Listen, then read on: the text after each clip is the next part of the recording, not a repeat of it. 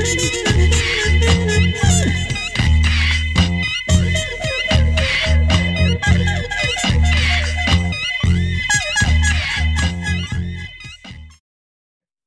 there, I'm Clarence Waldron.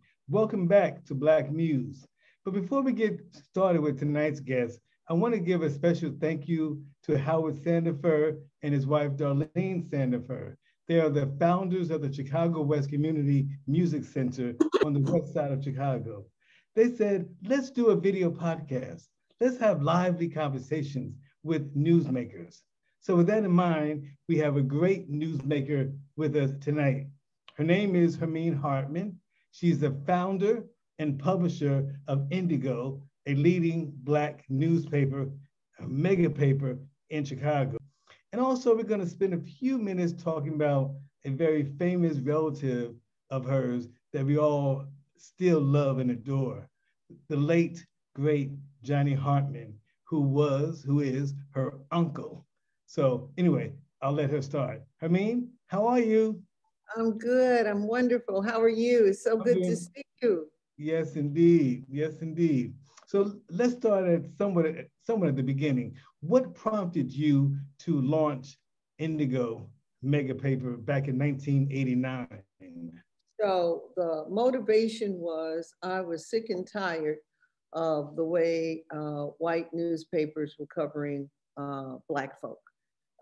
It wasn't in our entirety. It wasn't in our fullness. It wasn't in our full repertoire of who we were and who we are and what we do and our lifestyles and so forth. And I've had two careers. I was at the college then, and I was the communications director. Communications reported to me. And I noticed that when I was recruiting for my students, for 8 different colleges, we were only using one medium, and that was print. And I thought if we would use the community papers, at one time, Clarence, Chicago, I think, had more community newspapers than any place in the country. And I wanted to place ads in those community papers. So I had to fight to get that done because everybody thinks everybody reads the Chicago Tribune. That's not true. And so when I was able to pull out of the Tribune, using it sometimes, but not our sole source, and we went to community papers, my enrollment went up by 25%. So I knew kind of intuitively that would be a good thing, but I was also realizing we are not reaching the market. We're not reaching brown people, and we're not reaching African-American people, and I wanted to reach people where they were. So putting the two together, the editorial, if you will, the content, they call it now, and of the news, and then putting the economics together, I realized that there was a market and there was a niche and it was missing. And so I went to work. Got it. Now is online. So how is that working out for you? What's going on online? Online is a transition. It's a transition that print media, be you a magazine or be you at a newspaper, it's something that we're all going through. I stopped printing a newspaper in 2017. When I saw Newsweek go out of business, that was my signal. It's like, okay, where is this going? We were all scrambling, big papers, little papers, black papers, white papers. Everybody was kind of scrambling for how do we deal with this thing called the internet? And obviously it impacted communications in a very, very significant and a big way. As far as I'm concerned, the Wall Street Journal is the only one who did it correctly at that time. And though being correct was, they always charge for their content. What a lot of the newspapers were doing was giving it away. They would like, you advertise in the paper and then we'll bonus you on the internet, not realizing that the internet was becoming a very strong entity of its own. So you had to make that transition, or make that decision to print, not to print, or to transition. And I finally got to the transition point when I saw Newsweek go out of business. That was, as you know, a prime magazine, because it was newsy. Advertising was not an issue. And when they said, we have to go out, I saw the handwriting on the wall, and that's when I stopped publishing. Now, your Indigo galas were always the ticket in town. Everyone wanted to go to those. You've had Aretha Franklin and Sidney Poitier. Who are some of your favorites that you enjoyed working with? Oh, they were all marvelous to work with. Sometimes, as you might know, remember, we introduced talent.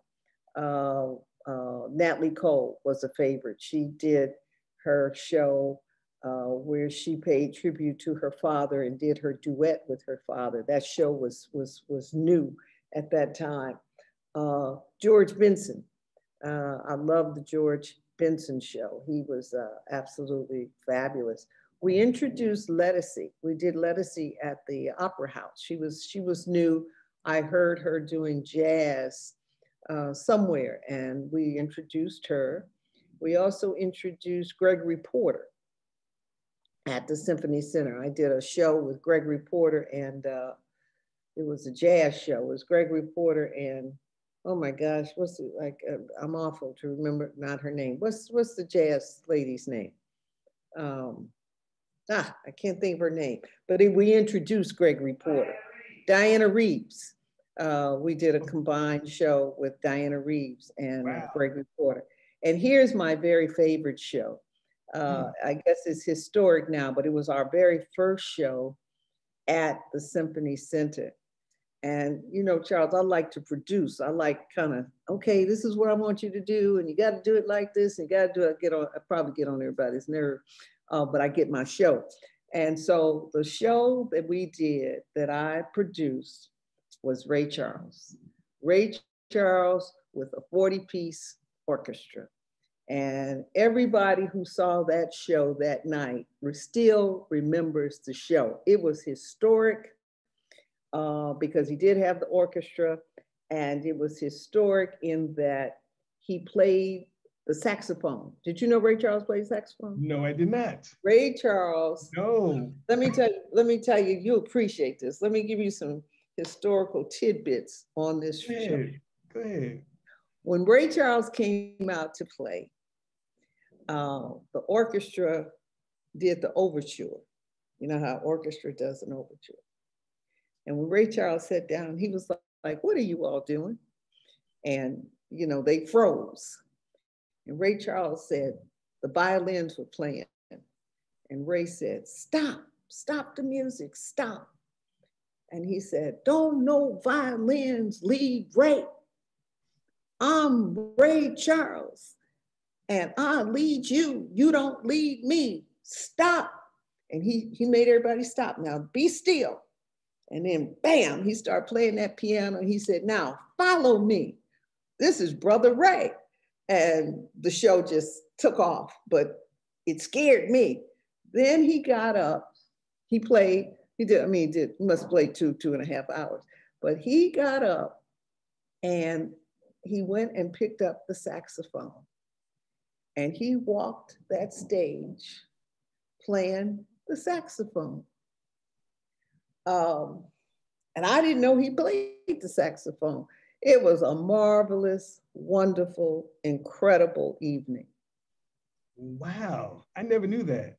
Yeah. I never knew that. Ray Charles, 40-piece orchestra, man, you talk about some music, and he did anything and everything and said, now follow this. It was wonderful. That was a great show. Yeah. So now you're always reinventing yourself, looking ahead and all that. And now you have a TV program. So tell us about that, the talk show that you have now. So Indigo Studio is still kind of carrying the mission, if you will, of Indigo as a newspaper. And that's to tell stories untold, mistold, that need to be retold about Black folks. So we're still introducing people and the activities and the things that they do. And we talk about lifestyles and we talk about issues. We put some panel discussions together and talk a little politics, do some analysis, and you know, just talk about who we are and what we do and where we are and how we're doing it. And it's a good show. We're on NBC. We're in hiatus now, but we'll start back up in the fall. And it's a lot of fun. We have a lot of fun doing it, and keep introducing us and to others. Absolutely. All right. And you won an Emmy nomination for the show. We did. We won in our second season. We had an Emmy nomination for an interview. We won, our nomination was for the best interview discussion show in the Midwest. And the show that won that was the show that we did with Reverend Jesse Jackson.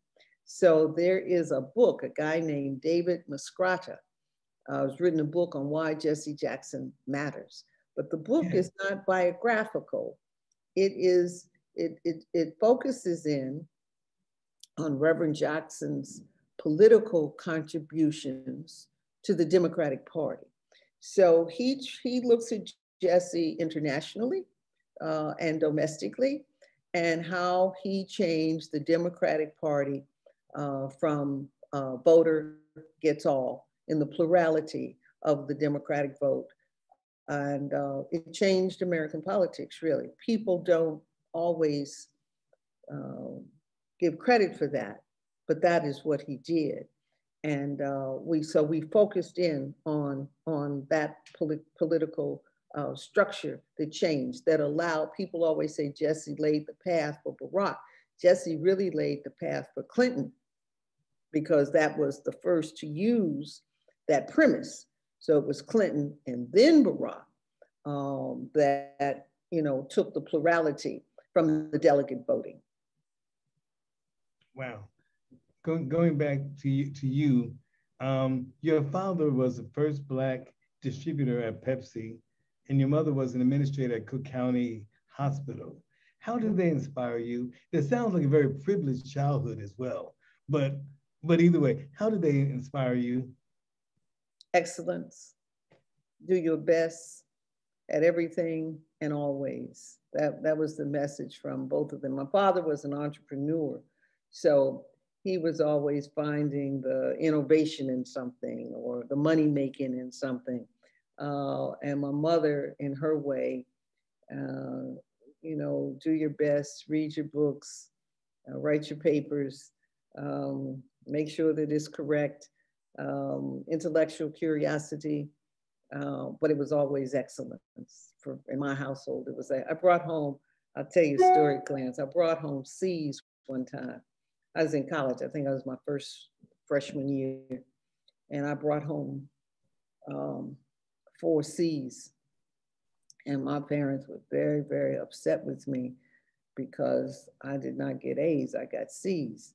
And so we had a rock and roll kind of weekend where it was like, this is not what we do here. That's not what we're raising. You are in college, you have the opportunity, you have the advantage, you don't have to work. You will bring A's in this house. And that's how you get there. It takes some strong parents sometimes to force it, but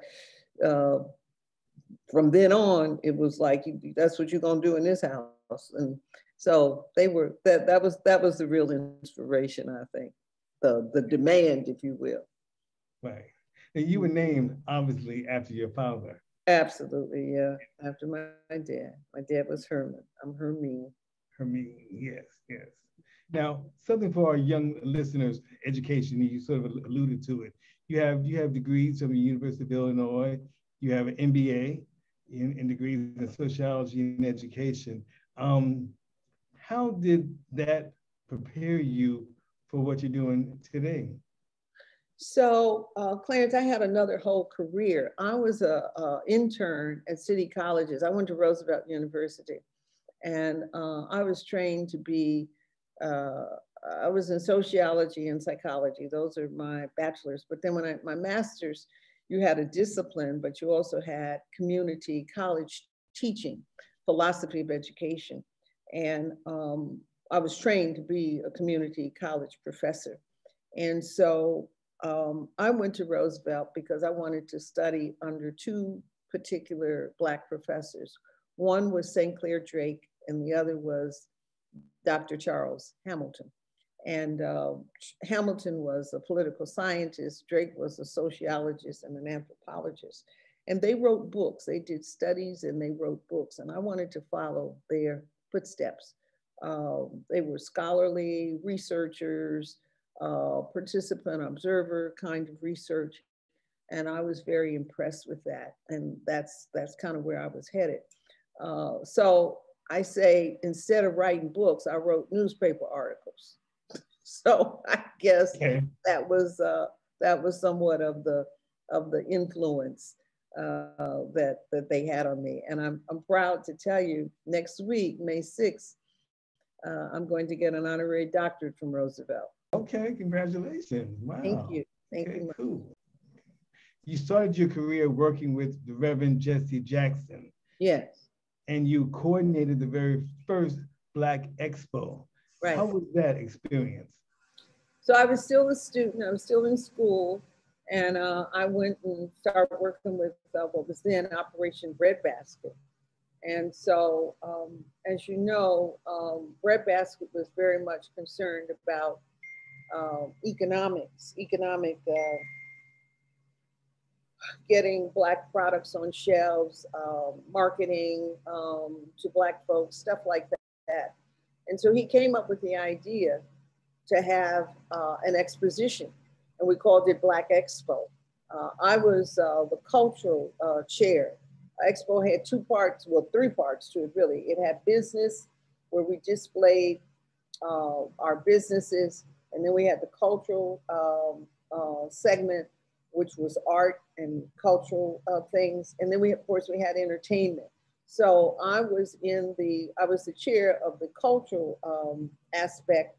And of course, love and entertainment like I do. I got a chance to work with greats like Quincy Jones and Cannonball Adderley in the entertainment. I dabbed in that also.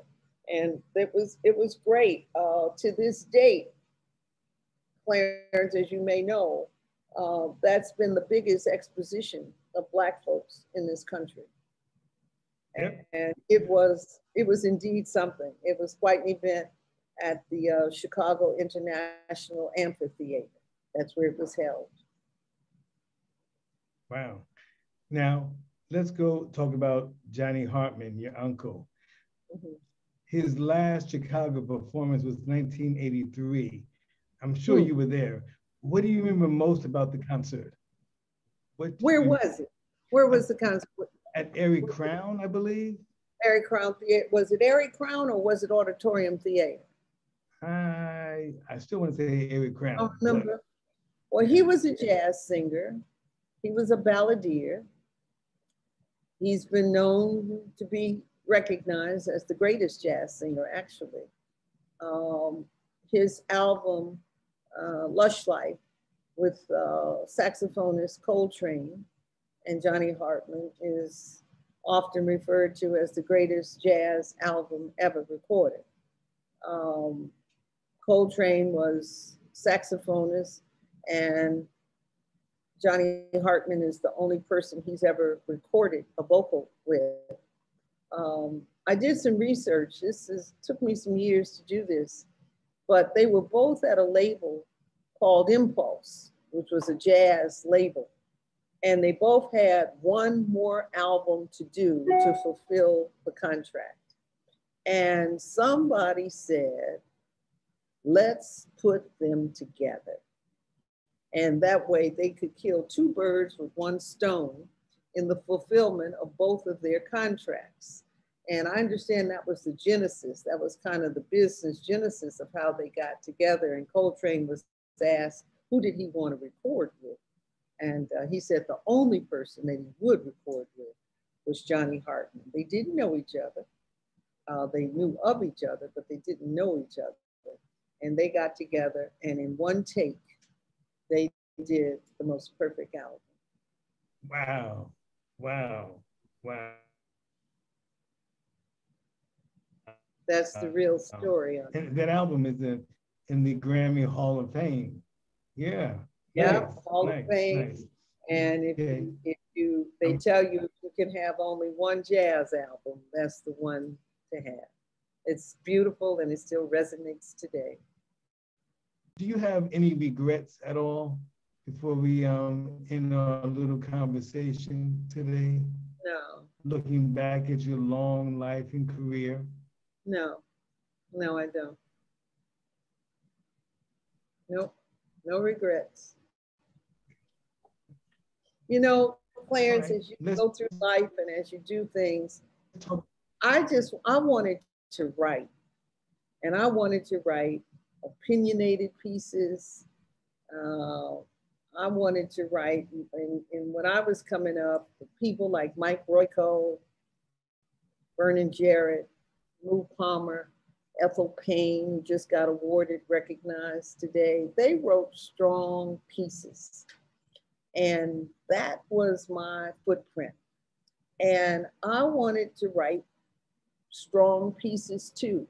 I guess if somebody would have hired me, if a newspaper would have hired me, I probably would not have started Indigo.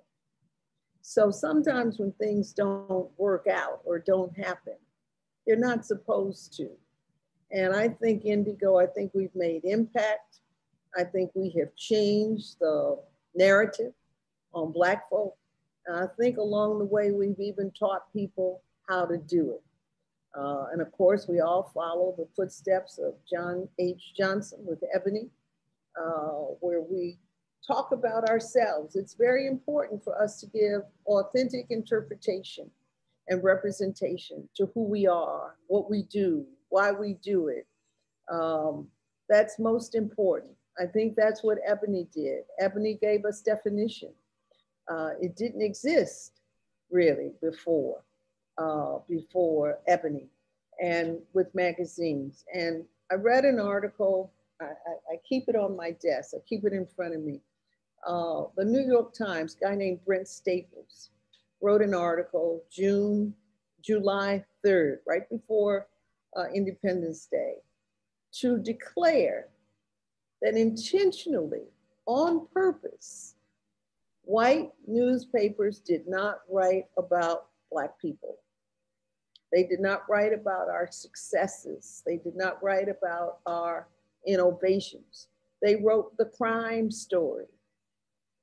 These stories were intended to demean us and to keep us in a negative position with a negative light.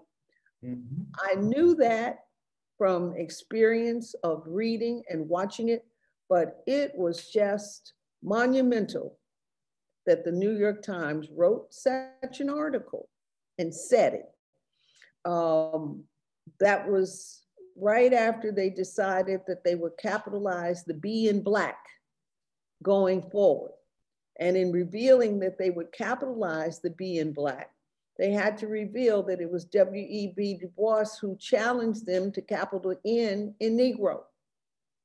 And that's just basic respect for a people. And it all goes to say that we were so disrespected that you couldn't even capitalize, you couldn't even use the English language grammar correctly to talk about us. That goes very deep with me. And it ought to go very deep with writers, because we have to correct that. We have to fix that. We have to address it. How would you like to be remembered? As a writer. Legacy. As a writer, somebody who challenged and challenged the news media and changed it and gave a full portrayal of Black folk. All right. Anything else you want to share at all? I'm good. Anything else you want to tell us? I'm good. Thank you. Thank you for a wonderful interview.